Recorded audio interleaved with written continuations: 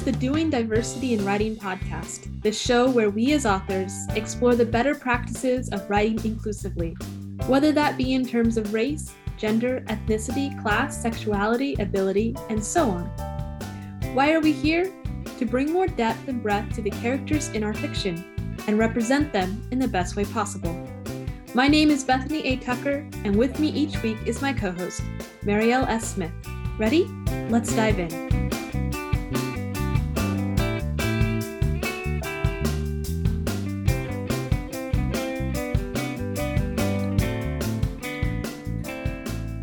Hey Marielle, welcome to episode 10 of season 2, naming our fictional characters. How are you doing?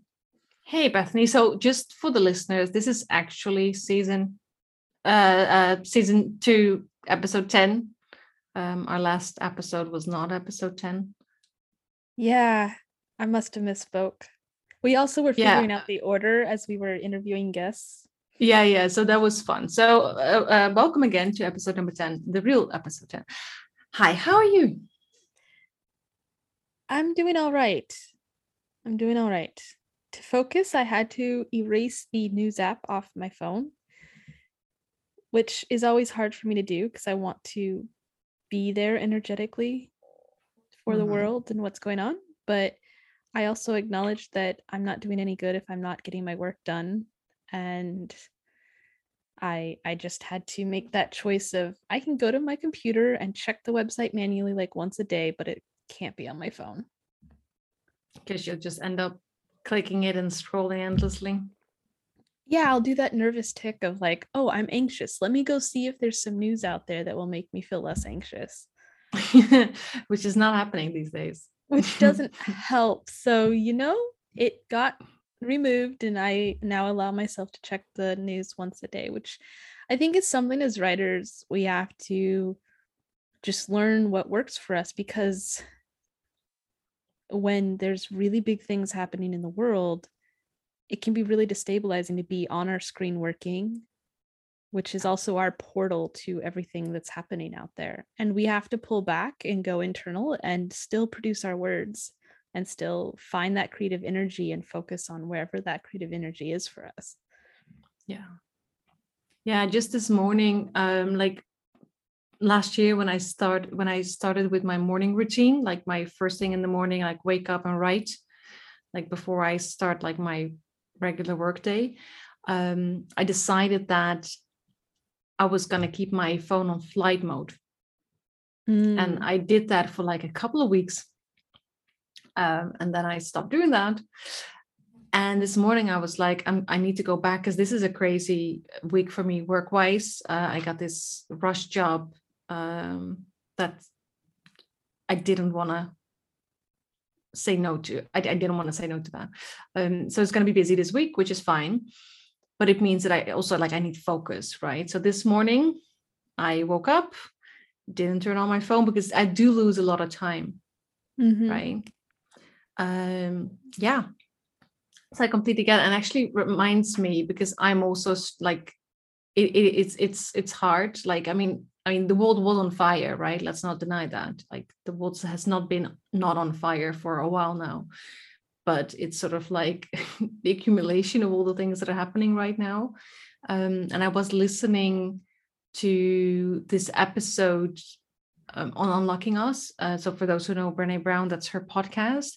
And she actually interviews Karen Walrond, who she interviewed before. She's the author of the Lightworkers Manifesto, which is like on my to be read pile. And Brené basically asked her on the show because she was struggling. Right? Brené Brown herself was struggling. Like, I feel like I'm not allowed joy. Like there's too much going on. And they have this really great conversation. So for everyone who is struggling right now and doesn't know what to do and whether it's okay to put yourself first and, not look at the news for a bit, I really recommend this episode because it gives you, it definitely gives you something to think about, but it also puts it in perspective. And Karen Walrond is just, the way she says things, it just, it put it in perspective. Yes, but also in such a way that you're like, yes, you are so right. Like, I don't know why I didn't know. Like, I knew this, but now I know this. All right, so we'll add that to our show notes. Oh yeah, good idea. Yeah, yeah. All right. So today we're going to be talking about naming our fictional characters. And for me, this is just a really fun episode. I think we're going to have it's always like the back and forth, and you see the Reddit posts of like, what do I name this character? I don't know what to do. And then you have the, like, when I was first learning to write as a teenager, I was reading this book on like how to write, and it came to like naming your characters. And there was this one famous author whose name I forget at the moment, but he was big deal back then. He was like, I don't name any of my characters until the book is finished. I just use a letter from the alphabet, and then I do, search and replace at the end of the document. And I was like, I can't do that. But no, I couldn't do that either. There are so many strategies, and they all kind of get us to the same place. So I think we're going to go through some of them, and then also in the context of diversity and race and ethnicity, contextualize, strategies for finding names within that. Yes. Do you think I covered it? Yeah, I think that's what we want to talk about today. So let's see how we're going to get there. So I would start by saying that it's really good to be creative, right? Like, I think for me, naming characters is like such a fun part of the process. And it can be really hard, right? Like sometimes there's this character and you're just like, you name them this, and then you're writing, you're like, there's just something not right. But like, this character is just not a ... whatever you've called them, right? Mm-hmm. So you changed it again. Actually, in my YA fiction, there's this one character who never actually makes it on the page. Okay. Right? It's like a character who haunts my main character. Mm-hmm. Like her old like psychiatrist. They're still a character though. Yes, and I still like I'm she's been named so many different things, and I still haven't nailed it yet, so it might still be changed. But yeah, that's when I do like Control F and just change them all. Yeah. But definitely, like, for me, this is really part of the creative process, and I like it when authors are a bit creative with names. But I would also say, like, first things first, when you talk about basics, you don't maybe you don't want to go so weird that no one knows how to actually pronounce it, right? Like, because you want people to talk about your book, and if no one can say the name or even remember how it might sound, yeah, it's like if there are too many letters and they're in a weird order, it's just, it needs to be visually appealing to a certain extent. Yeah, there are exceptions to this rule. Like, I was reading a book yesterday where this happened. It was like a fantasy alien. Like, there was a character that was a demon in the book, a demon elf hybrid of all things. And his name was like 5 or 6 syllables long with like apostrophes in the middle and different, like, it was very demonic elven kind of hybrid name. And I have no idea how to say his full name, but he had a nickname that some of his closest people called him. And I could remember that. Like, it was 1 syllable and had like 1 vowel in it, very easy to say. And I will remember that. And that functions because there was a very good reason for him to have this long name. And no one can remember it. So the nickname works. Yeah, because that, like you said, like sometimes having like a really long weird name that fits certain character, and it also can fit like their whole personal story, like it can say something about their relationship to their parents or where they came from or whatever, right? So sometimes it just works. But yeah, if you shorten it or you use a nickname for that character, that just makes it easier on everyone, including, I think, your character. Yeah, like, I mean, potentially having a whole bunch of really long names is like a good way to have to print more paper when you put your book out. Yeah, it's actually, I'm thinking, you remember we interviewed Antoine Bandelet, and he in TJ Young, his TJ Young series, TJ's name is obviously not TJ. It's something that it's hard for me to remember now, because it really But you fits the remember character. TJ. I remember TJ, yeah, but it's really fits well with where TJ's family is originally from. Mm-hmm. And the thing is as well that, so it's two names. So of course he only gets the full name treatment when he's in trouble. Mm-hmm. And it's like everybody calls him TJ, but his mother will call him by his first name. Got it. Yeah. So that is something that if you do that well, that can come up, that just gives so much layer already to how your characters function, where they come from, how proud they are of their roots, etc. Honestly, naming our characters, especially main characters, is world building. And we just have to remember that. Yeah. Yeah. So yeah, absolutely. Yeah.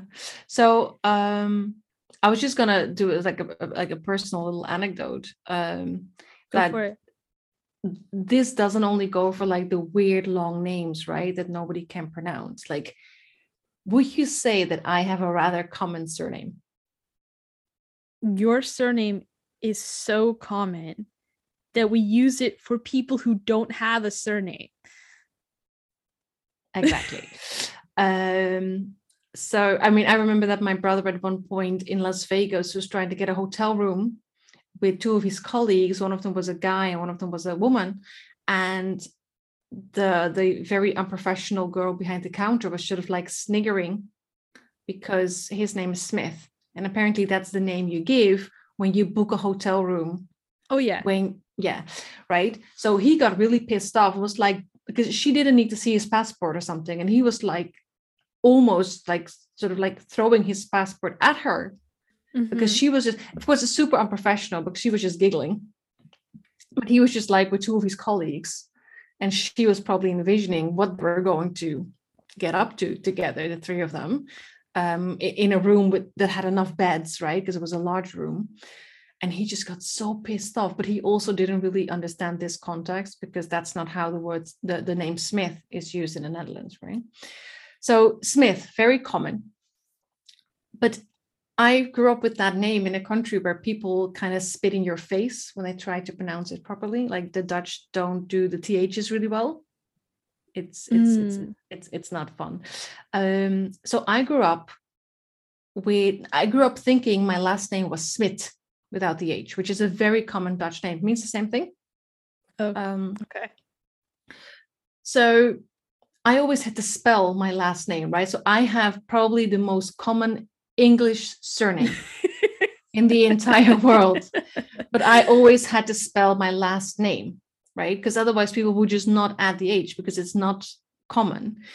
And the thing is that gave its own funny responses, because in the Netherlands, there is a tradition of people putting an H behind a name if a name belongs to a branch of a family that's more affluent or becoming more affluent. Oh. So we don't pronounce those ages, right? But in writing, it's sort of a marker saying, oh, this is, nobility or something. Yes. Not anymore, of course, because that doesn't work. It doesn't work anymore like that. So people were always saying, oh, so you're from the rich branch. And I was like, no, I'm from the very poor, like lower class Scottish branch, but thank you. Yeah, so I'm just to point out that that's also something you might want to think about, right? Like that, how names are adapted in different contexts, even simple names like Smith. To be honest, I thought that you just picked a common English surname for your company to be understood outside of your country of birth. I wasn't sure for like the first 2 years that I knew you that was your actual name. I was like, oh, she probably picked a name that was easy for other people to say. I didn't realize it was your name. I thought it was a moniker. No, my last name is actually Smith, right? So this is the thing, like you might want to think about how certain accents might not exist in a particular environment, like really try to teach a Dutch person to say the TH, right? It's fun. And you might want to bring an umbrella. It's really hard to say th if you're trying to teach almost anybody in Asia how to say Bethany, which is my first name, which is why when I'm in Asia, it doesn't matter which Asian country I'm in, the ones I've visited or lived in. I just say, call me Baini, because no one can say Bethany with any approximation of ease. And Baini has syllables that appear in Korean and Japanese and Chinese, or at least close enough that it's easy for them all to say. I don't even try. My name's Baini. Yeah, so that when you are naming your characters, you want to think about where they are, in which part of the world, because, that can influence how a name changes, both in how it looks. Like, for example, I'm thinking, what if you're writing about a family who moved from an area where they have like a different alphabet? Yep. And maybe in this country where they are now, they don't have all these little accents, which changes not just how the name looks, but also maybe how it's pronounced, how it sounds, which then might change what people associate with the name. So these are all things, and I know I'm hitting a very particular nerd level right now, but these are all things that you might want to keep in sort of the back of your head as you are naming your character. In my own family history, my maiden surname is Flaherty. And there are so many different ways of spelling that in America. And then I have a copy of my coat of arms and my family history, which were one of the lucky people that actually retained that as we came over from Ireland. And it's spelled with so many more additional letters, and it has an O and an apostrophe at the front. And it goes back to like some of these poor gentry that were, originally not poor before the English invaded. My grandmother was very excited to tell me all of this. But when we came through Ellis Island, like they were like, how do you say your name? They're like, oh yeah, you're in America now. Just chop all those letters. No one's going to care. And like issued us a new way to say our name. Yeah. Yeah. So, but that happens. That's something to keep, to keep in mind when you are figuring out like what is the best surname. And the same can happen to first names as well when you move across cultural divides. Yeah, and it's okay to have both in your book and be like, well, we used to be this, and that's just world building. Yes, you can acknowledge it. Absolutely, yeah. So a personal rule of thumb that I have, and this is partially because I am a speed reader. I can read at over 1,000 words per minute. And people who read that fast don't actually see individual letters. They see shapes. We can see individual letters, but it can get confusing when you read more quickly, which a lot of people who read fiction do. So if you have a whole bunch of names that look the same, if you just draw an outline around the edge of it, it gets really confusing when you're reading. Especially if a lot of people read and they'll just like see the first part of a name and then assume they know the rest and move on. That can even happen when people are like scamming or really excited about the story. So one of the feedbacks I got early on in my writing career, like 15 years ago, is I overused the letter A for main characters. Like I had so many characters whose names started with A that people were getting confused because as they casually read my story, they would forget who's doing what because they were just all A. So now I like had to go back and like painfully cut and change names because I was very attached to these names in that particular series. I'm just thinking about your other series. And I can think top of my head of one character. Oh, I was almost brutal, and I changed a couple names before you ever saw that manuscript because I literally like write down all the names and then check how many, and I try not to repeat first letters. That way it's really easy for anyone reading at any amount of speed, or if you have like a reading difficulty, or if you're hearing the book, if you make sure that a lot of people do their books via audio now. So you want to make sure the name doesn't sound too much the same. Unless there's a really good reason for it. Yes, like there's always exceptions, right? But like, so I don't have an issue with starting all names with the same letter like you do, but I have an issue, and I think that speaks to the same kind of problem with names that all end sort of the same way. And I am apparently a fan of two-syllable names. So this is something you don't necessarily realize until like you make this list and check, right? I didn't realize this until I started reading some of my work in progress out loud to myself. Because, names can look really different, but still sound the same. So I, for example, have a preference for names ending in en or an. Like that's really my thing. And they sound the same, they don't look at it. And I was just thinking now, it's like even names that end in yn or on, like Evelyn and Winston, they kind of sound the same, right? You have Aiden, Evelyn, Eden, Ian, Winston. I'm just like, so I had so many on sounds in my novel that I really, really had to sort of, Control F. Okay, what am I gonna do about this? Yeah. So it's really good to know. Yeah, it's really good to know what your weaknesses are in this respect. Yeah, something that I love to do before I send something off to an editor is make a character list so that the editor knows exactly what everyone's name is supposed to be spelled like, in case I did Control F and messed up or something, which has happened when you have a book that's as long as my series. Occasionally things get changed and you don't find it all.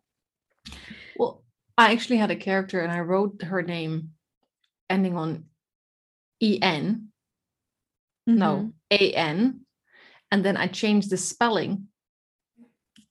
So it's still the same name, but it doesn't look like another name ending in, an. So this is the name Jean. So I did Control F and I changed all Jeans, Jean, to Gene, Gene. But did you do the apostrophe S version of the name as well? I did that eventually, yeah. But my first problem is that people wear jeans. The look on your face, I wish everyone could see it. You look so this is where I learned that change all is not my friend, but checking every instance before you, just looking up all the instances and checking them before you change them, that is my friend. Yeah, because that gave, and the thing is, when you read it after, you're like, this is the weirdest spelling error that I've made. And it took me a while before I realized, oh shit, yeah, a couple of days ago, I hit like change all on this particular name. So now everything that has the word jeans is just, yeah, it was fun. So one exception to the rule that we talked about before we started recording is things like family names that get passed down. So like father, sons sharing names, which happens a lot naturally. Yeah. And then people like twins. People often get very cutesy or have a duality thing going on for twins, or mothers and daughters, or aunts and grandmothers, daughters sharing names. Yeah. So hopefully not everyone heard that siren running by. So aunts and nieces, or grandmothers, granddaughters, mothers, these things happen naturally, and then you just have to work with it, because people do have to know who's being referred to, but it is okay to have those repeating names. But like often if someone shares a name, there'll be like a nickname in our own families. If we have repeated names through the generations, somebody will be Bob, somebody will be Robert, etc., whatever. Yeah, and Bobby, and yeah. I have this idea that I'm now working on, which is set in Cyprus. And in Cyprus specifically, there is this tradition that you name your children after saints. Yes. Right. So that means there's a limited, like there are a lot of saints. I did not know that, but there are an awful lot of saints. But it's still, if compared to names in the Netherlands, it's very limited, or names in the Anglo-Saxon world, the English-speaking world, it's very limited, right? Mm-hmm. So I was actually asking my partner, because I want particular kind. I write particular kinds of stories, right? So I want names that are not necessarily gendered female or male, right?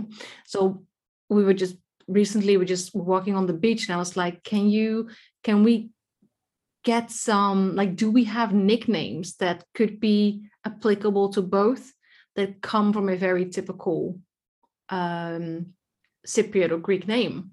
So now I have this list, right, of Nice.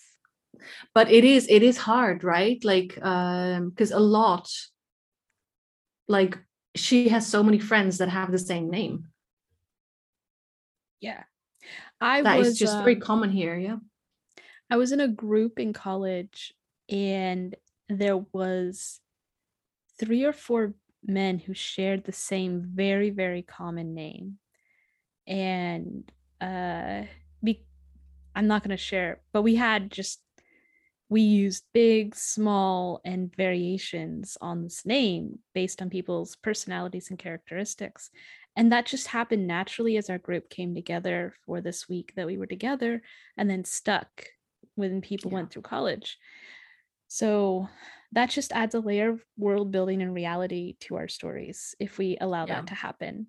I know some people would be like, don't have anyone share names. Well, that's not always going to happen. Like, I had an editor, well, it wasn't an editor, I think it was a beta reader actually, who was like, oh, these 2 people, like, you've repeated this name. And I'm like, that was not a typo. In about 150 pages, you'll find out that one's the father, one's the son. But they were both minor characters, and it didn't matter to be brought up. It was a plot point that needed to be brought up, and it was going to be a surprise later. So for smart readers who remember the details like that, or weren't too tired when they were reading, they'll be like, oh yeah, that was really cool. But sometimes you have to tell your editor, it's okay, that's going to happen. or ignore that note from your beta reader. Yeah, but that's the thing, is like, this is why there are exceptions to the rule. Mm-hmm. Yeah. So so like you said, like, and if it's sounds a bit much, right, just give your reader something to help them differentiate, just make it easier.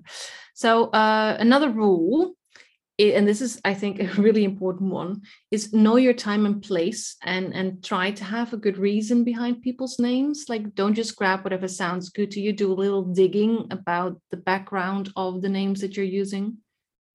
Yeah, this becomes very cultural. Like you just said, you were asking about in Cyprus, people use saints' names. If you are in certain Catholic families, no matter what Catholic version or flavor you're in, like the Irish Catholics in my family, they really wanted to name all of their children after saints as well. And then my family, when we were into fundamentalist Christianity, every child got named after a place in the Bible. That's how I became Bethany. And that's just the thing. It became a cultural, and it can actually narrow the box of what you can choose names from and help you pick. Like, if you're writing about a family that's in a religion, you'd be like, well, I guess I'm going to have to pick all the names from whatever set is that culture likes to pick names from. Yeah, which can help, right? Like, some boundaries might actually help. Yeah. And if it doesn't fit your character's art going through, something that does happen is characters choose a new name, or they change their names, or they pick up nicknames, or they modify the name in some form or fashion. And that's okay. It just gives you a basis of where to start from. Like, I have a character who has a very highly female name, and my character is fighting me. Like, they're going back and forth with me on what they're going to be in the end of this series. And they've modified their name in a way that's very gender neutral at the moment. Yeah. So, but it's the same name. It started, they've just modified it. Yeah. So this is the thing, like, gender is one of the things that affects, like, the names that we choose, right? Because we still live in a very highly gendered society. But there's other things that also might have an effect on how you want to name your characters, like the time period that you're in, the race they have, the ethnicity they have, the language they use, the very particular location. What else is there? Class, actually. Yes, class is very important. Yeah. Whatever literature is popular or was popular at the time. Parents' hobbies, what the parents read, whether or not they watch Star Trek. Oh, yes. Religion, as we already mentioned. And social movements. Like when I was studying Japanese history, I'm not going to reference a particular time period, but I remember that there were social movements that happened where parents were either depressed or hopeful, and that really affected like the syllables they put together for their children's names. Yeah. Well, it can also be like a political thing as well. Oh, yes. During the Cultural Revolution in China, children's names were highly political. Hi, everyone. It's Mariella. Are you tired of getting in your own way and not having a sustainable writing practice? Then the 52 Weeks of Writing Author Journal and Planner is for you. 52 Weeks of Writing makes you plan, track, reflect on, and improve your progress and goals an entire year long. It gets you to unravel the truth about why you aren't where you want to be, and it keeps you writing through weekly thought-provoking quotes and prompts. 52 Weeks of Writing brings together every lesson I have learned over the past few years as a writer and a writing coach. Wary as I am of comparisonitis and unhealthy competition, I designed this undated author journal and planner to help writers develop a practice that honors their own needs and desires. If you're ready to become the writer you were always meant to be, go to mswordsmith.nl/journal and order your copy today. Yeah, I just last week edited part of a dissertation, and it was talking about certain classes in Turkey using like names from the Quran, but also like naming their children after the current president. That's that kind of stuff, and that sort of, you immediately know where they're at, right? Like what they believe in, or at least their parents, because you got to go back in time. People live through things. Yeah, so the dissertation was talking about the kids running around and they were being called by their parents. So the dissertation was speaking of the parents. Yeah, like that sort of reflects. Yeah, but yeah, if you have, the thing is, of course, you can have a name that says a lot, right? And it can just completely not fit you because you are completely not your parents, right? That happens, and that's actually something that you can play with. In your writing, right? Like these expectations, and then you sort of, you can turn it on its head if you want. Definitely. Yeah. And then of course, like we have nicknames as well, right? And these are also influenced by, one's culture, one's experiences, things they've done, like, what kind of occupation that they have or had, whether they survived the war or not, whether they've been in sports, etc. Like these are all the areas where nicknames can come from. And like you said, in your example, is like nicknames often come about like very like organically. Yeah. And like this is also not something, like I think the funniest thing for me is when I read a book and the nickname is just so random, and it's sort of, you learn later on that it refers back to this one moment in time when one character did something. And then you just like, and I love it when the nickname has nothing to do with the actual name, and everybody calls this character this name. Most of them don't even know where the name is coming from. I also like how nicknames are used to delineate power dynamics or how close characters are with each other, because you often see that scene was like, you're not allowed to call X that. Only so-and-so can call me that, or only this set of group can call me that, or only people who were there then can call me that. And then your naming becomes very organic. So the only thing I would say is that when it comes to humor, if you're writing about a society you really don't know, get your humor checked, because what's funny in one language cannot be funny in another. Yes, that's definitely something to look into. Yeah. And sometimes a name is like hilarious in one language and makes no sense. Like there was I'm not going to give any details on this, but there was a roommate that there was a set of roommates that lived in the dormitory when I was in China, because I lived in the dormitory at Nanjing University for a while. And this one American had some behaviors that the Chinese students didn't like very much. They disapproved of it. So they gave him a name that sounded really close to the Chinese name he'd chosen.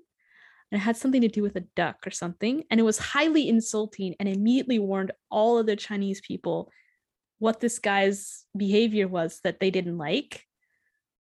But he never caught on because he didn't speak the language well enough to get the humor. No, and also it was so close to his chosen name. Yeah. And so it was this whole like, there were two conversations happening in rooms at the same time, and the students that knew enough to get it and the students that didn't were having two different conversations in the same moment in the same room. That is stuff that you can sort of layer into your own work. Yeah. So yeah. So let's talk about resources that we've used in some of our own experiences, because all these ideas are great, but you're like, well, where do I go get sets of names to choose from? Yes. Like even in our own languages, in our own hometowns, sometimes we're writing, we're like, I don't know who to call this person. I already called the last cashier Carl. Like, yeah. And it is like, for some people, I think coming up with names is more natural, and for others it's a struggle. Like I also think we can acknowledge that like some people really rock at it and some just have a bit of a harder time with that, and they need a bit more research before they find something. But one of my favorite resources for first names is the Think Baby Names website.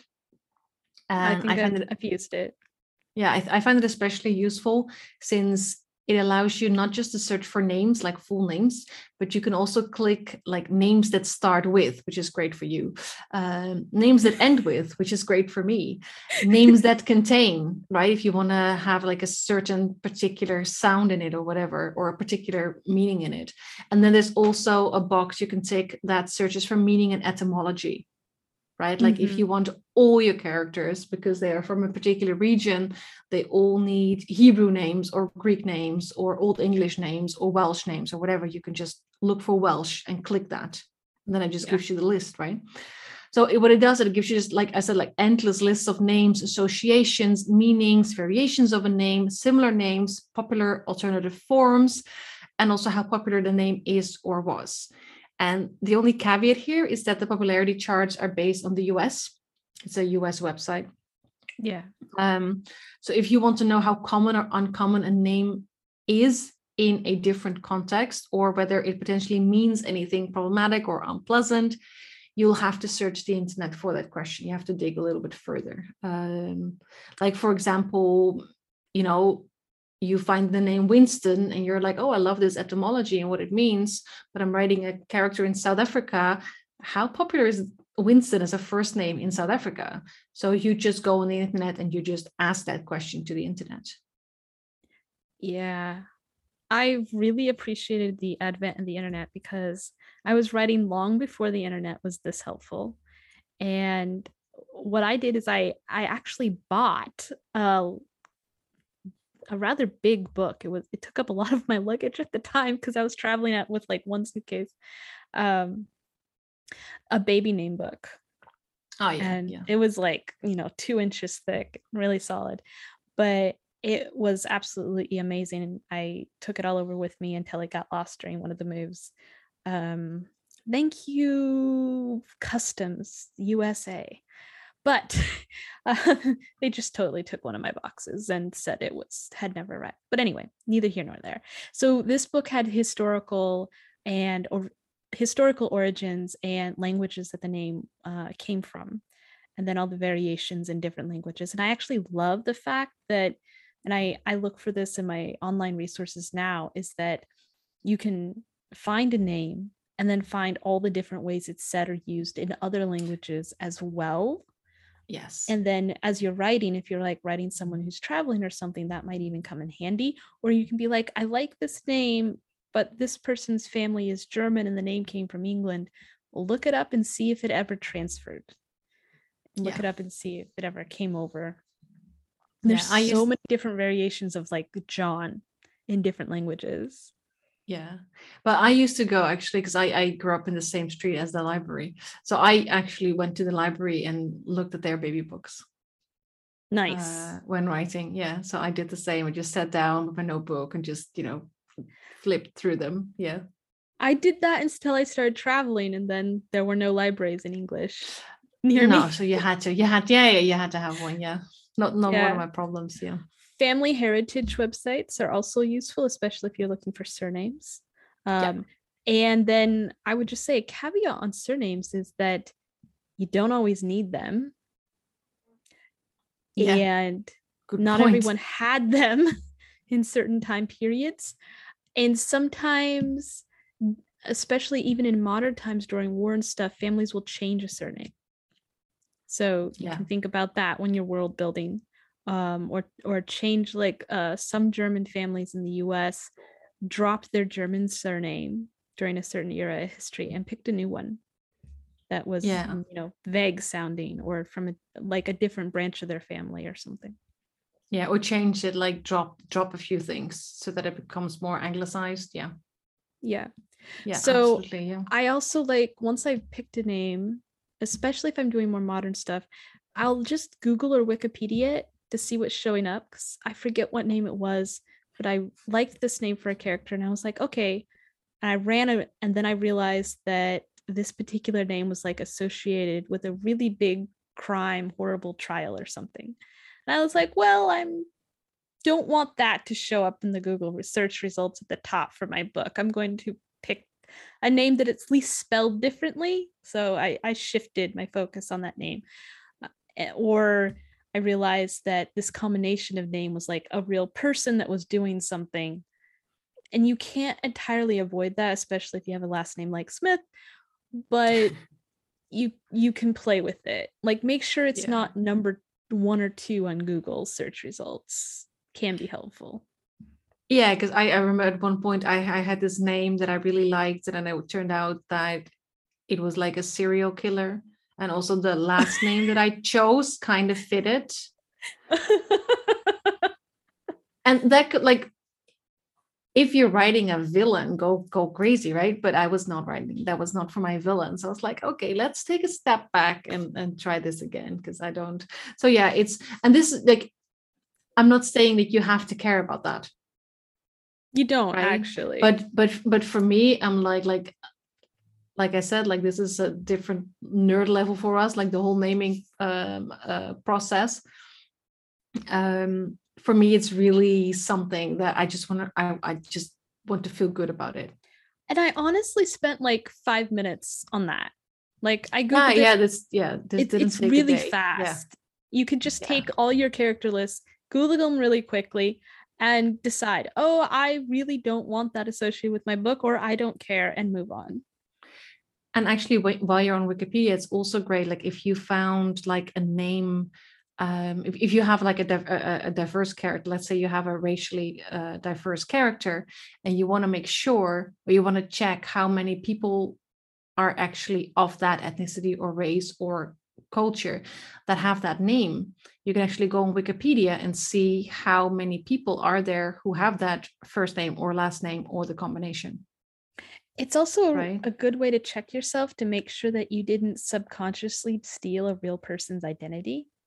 Because sometimes we can like just pick up stuff and be like, a doctor, give me a good name for a doctor, and realize you use the doctor down the street. Well, that is actually, I would say that is less of a problem than picking somebody who's just picking a name that belongs to a famous person, because that's something people are going to pick up on. But yeah, it is something you might want to keep an eye on. Also, especially if let's say you've come up with a new combination, but you realize that the 2 names you picked are like the most common in a particular culture. Which actually can happen a lot, because they're the ones you hear the most, if you're not really familiar with that culture, you won't even realize it. Yeah. So you might want to, change it up a little bit. Yeah. Yeah. So for me, I also like behindthename.com. Okay. Yeah. So they have their website for first names, and they also have one for surnames, which is super helpful if you include surnames. Yeah. So I'm definitely going to include, because they're two separate links. So I'll include this in the show notes. But you know where else I look for inspiration, like especially when it comes to surnames? Yeah. What is it? Because you told me and I was like, that was weird, but actually really smart. Film credits. So just watching the credits. Do you ever have to stop it because they roll by so quickly? No. Well, I could, I guess. But how so I never used to watch the credits, right? But my ex has a degree in film and television, and made me sit through the entire thing each time we watch something. Like, I became very comfortable being the last person to leave the cinema, right? The staff is waiting to clean up, and you're just like, yeah, okay, let's breathe. But this is a great place to look for names, because there are so many people involved in filmmaking, and on all the different levels that, making a film. So we're moving beyond the famous people who are actually on the screen, right? And these people come from all races and ethnicities. So I found out, as I was sitting there, trying not to panic, because, I felt really the social pressure. Yes. So for me, I just flipped it for myself and just okay, I'm just going to see if I see anything that's useful for any of my books. Now, of course, if there's a name, right, whether that's a first name or a surname or a combination, if it speaks to you and you want to claim it for a character, of course, you do have to then dig a little bit to understand more about the name, especially if you pick two random ones, you want to connect them. If it's outside of your realm of knowledge, then do more research. But we're not saying you have to research Smith. You probably, if you're writing in English, you probably don't have to research the history of Smith. No, it's a funny history, criminal history, but no, you don't really have to. In Scotland anyway, but no, you don't have to do that. Yeah. So if that's within your range of knowing, yes. But if you are looking, especially if you're looking for inspiration for how to name your more diverse characters, racially and ethnicity wise, do then write them down and then come back to them. Yeah, look them up. And honestly, looking something up is usually 5 minutes. None of this researching names rarely takes very much time. We're talking a lot about it, but everything we've said, I've honestly worked through a list of 10 names to set up a story in an hour. Once you know the websites, it's really easy. But that's we say we research, and it sounds like we have 20 books on our desk, and then we have 3 screens open, 27 tabs in each, and that's not the case, right? No, it's really not. These it's days, a notepad in a Google. Yeah. These days, it's really easy to just go okay, so that's not gonna work. Oh, how about this one? No, it used to be when I was a teenager trying to research names, it was Mom, ask 2 weeks ahead of time, please give me 20 minutes at the library, bring extra bags for all the books, and then indexing. It would take forever, and now I can do the same work better and faster. It's 5 minutes. Yeah. All right. Yeah, so don't worry about that. Yeah, no, everything we're talking about is really easy to do. That's why we said this was going to be our fun, quick episode, but we're still talking. Yes. We were going to touch on a few more things for choosing the right surname, especially how they're passed on in specific cultures. Yes. So we're quite used to living in a patrilineal society, right? Which means that children often automatically receive their father's last name. You have your dad's last name, I'm guessing. Until I took my husband's name. Yes, of course. Yes. So that's also patrilineal, that we take our husband's name. It is, but I actually took my husband's name because his family name is matrilineal. And if I didn't take it, then he'd be the only one who had it anymore. And I didn't want that to go away for his line. And there's so many Flahertys because I'm one of 8 kids. I was like, It's okay. Bethany Tucker works, really well. People know how to spell that. Yes, you don't have to. So I took his name, but it was actually something my husband and I discussed whether or not I would do it. Yes, and when I had my, I was never married, but I was in a civil partnership. So what we decided was to both add the other's last name to our. Yeah, you talked about that in another episode. Yeah. So this is something that you also want to keep in mind, right? But to talk about like passing on, like you said, like in matrilineal societies, children might automatically receive their mother's last name, right? This is something you have to look into depending on the culture that you're writing about. And also, and I ran into this when I was living in Asia, in some cultures, the surname or the family name comes first and the personal name comes second. Yes, I remember when we were younger, and like the World Cup was on, so I'm talking soccer now, that this completely confused us. Right, and that also actually it took a while before I also remember that the people who were, I don't know how you call them, the people who were talking through the thing. The commentators? Yes, that's the word.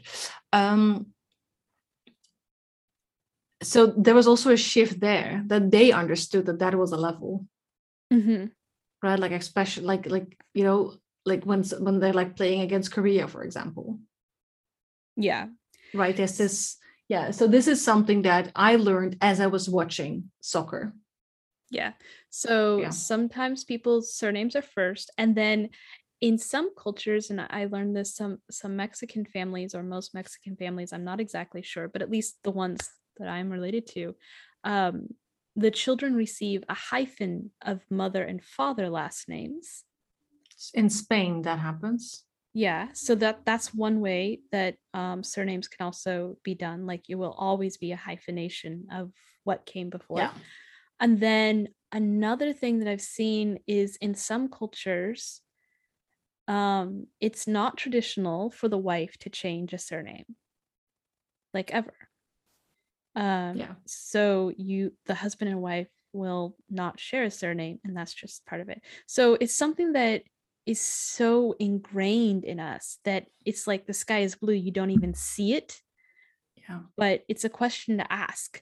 And also, like, if you have a minor character coming into your story, they may not even mention it at first. Like, they may have adopted or adapted to the culture they're in, and then if like your main character becomes closer to this minor character, you'll find out that it's, oh, we adapted it, like it's actually this.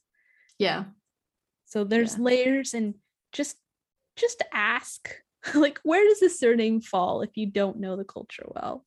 Yeah, and this is something, and this is why I specifically wanted to bring up this point, is that, like you said, like this society that we like, this patrilineal idea of doing things, sort of this Western idea of the way of doing things, that's so ingrained in us that we don't always know that there are other ways of doing this thing. So when you are building a world of your own, it's really good to know that there are other options out there, and also you can create your own options. Like in my fantasy world, so I'm trying to create this sort of more equitable world. So in my fantasy world, women pass on their last names to their daughters, and men pass on their last names to their son. Right? Interesting. That's how they do it. And then my main character carries her father's last name for a reason she's going to find out in the first book. And that actually leads to all kinds of awkward and uncomfortable situations, because that is not how that is done in the culture. Right? So why do they do so? Why it's about standing out, not fitting in. That's the whole theme of my book. Now, the thing is that when my main character is moving to like the magical capital of my world, she's actually wondering about this role, and she like this sort of, girls getting their mother's names and boys getting their father's name. So she is wondering, what that means for those. And this is actually a quote from my work in progress. For those who are somewhere in between, or those who had two moms or two dads, or realized they weren't a girl or a boy after all. Yeah. So she is, and I think that's actually the first chapter. That's what she's wondering about. Like, how does this rule work then? So what happens in the book So I have a complete, like I've said, like my nerd game on naming is like of a totally different level. So I'm gonna get into that a little bit now. So please bear with me. You're just gonna see something like another aspect of my crazy. So what happens in the book is that individuals who come out as trans and non-binary, right, they make their own decisions about this, right? What name do we want to have, right? They can just change it. There's not like, I mean, if you want to change your name in the Netherlands, your last name, it's going to cost you money. I don't know how that is in the US. It definitely costs you money here.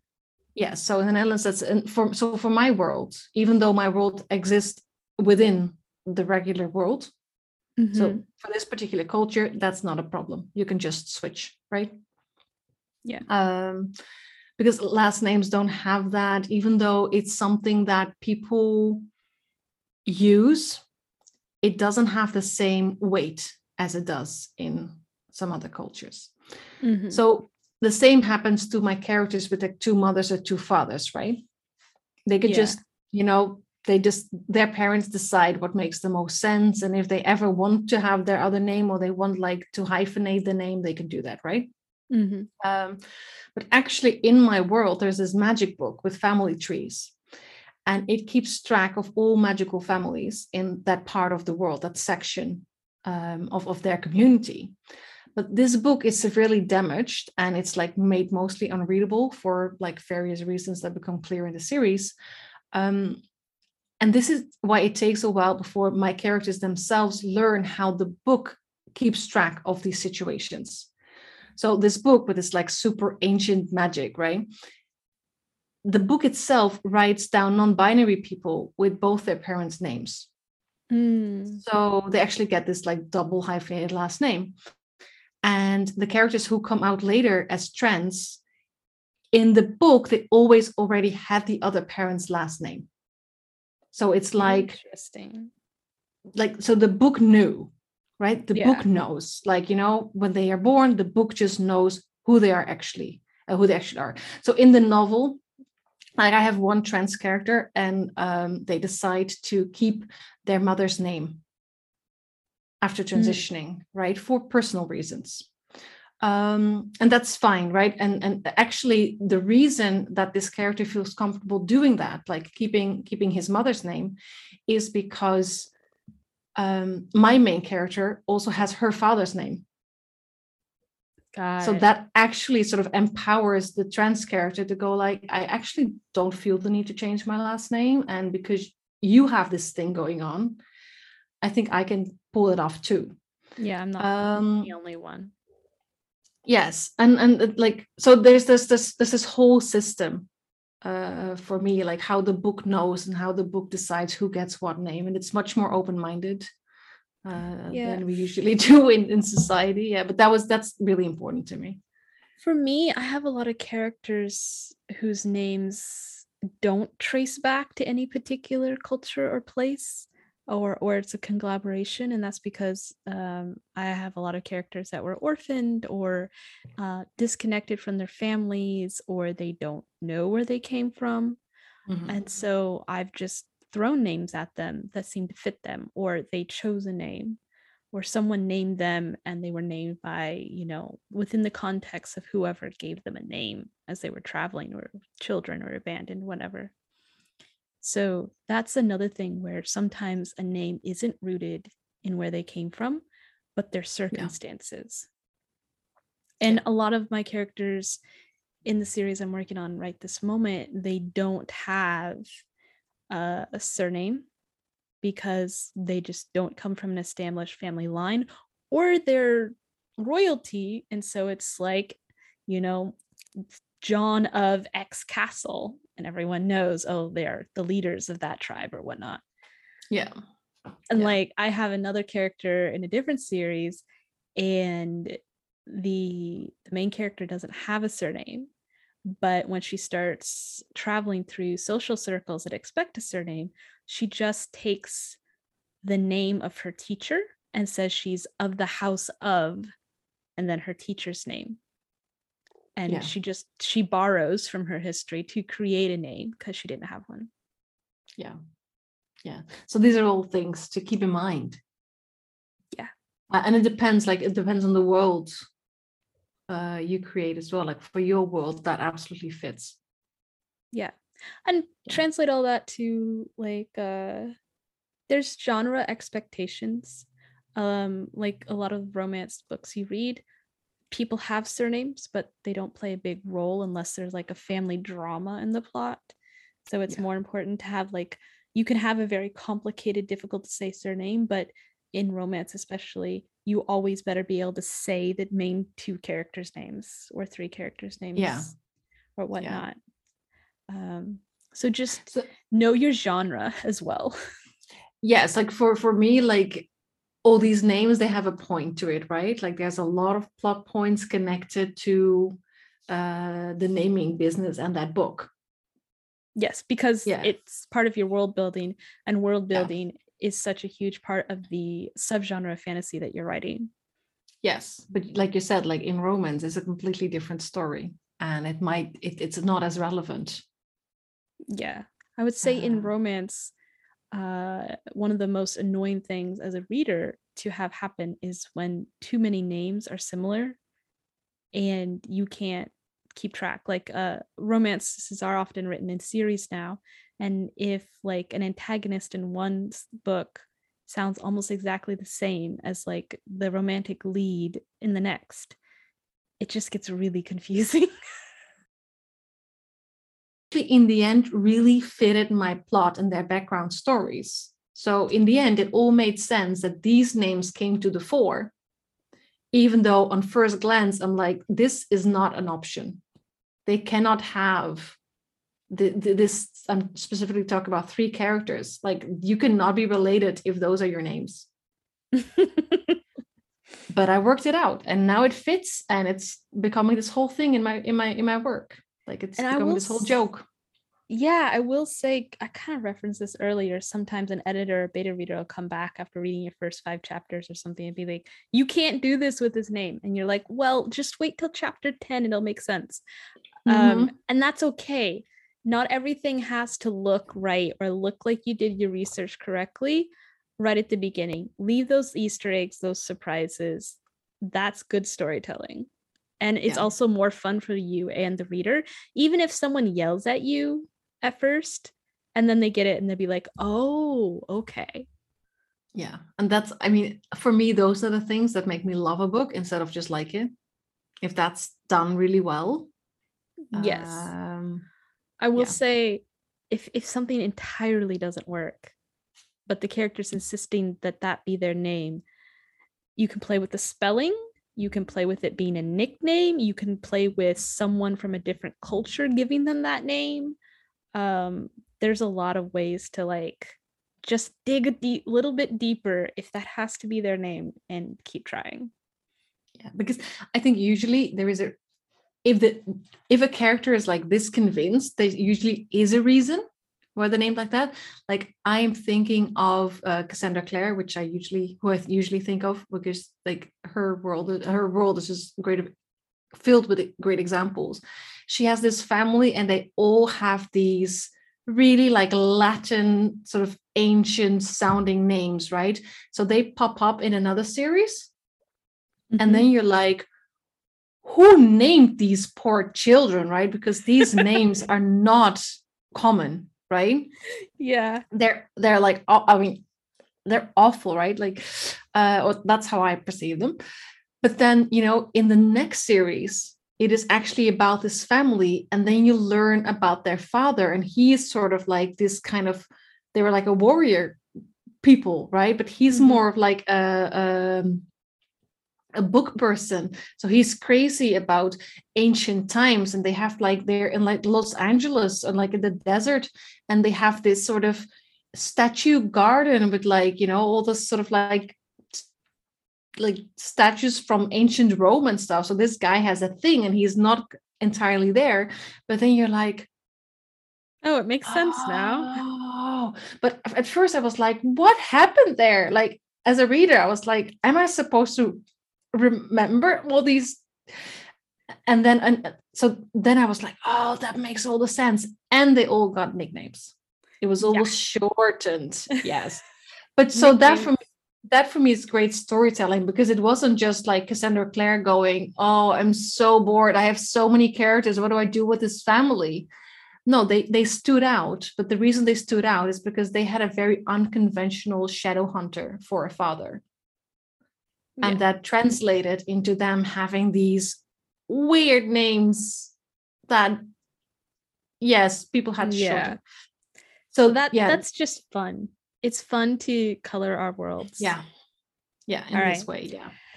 So I'm gonna call it, because I think we're both running out of time today, and I'm glad we managed to have like a lighter, more fun episode. Yes, and I'm hoping this gives people a lot of stuff to think about, and also some encouragement to, just start exploring really and if you have creative names. If you have a fun or creative story about naming a character, write in and tell us about it. We would love to hear it. Oh yes, I would love, that would make my day. Yeah, mine as well. Yeah. See you next week, everyone. Yes, I'll talk to you next week.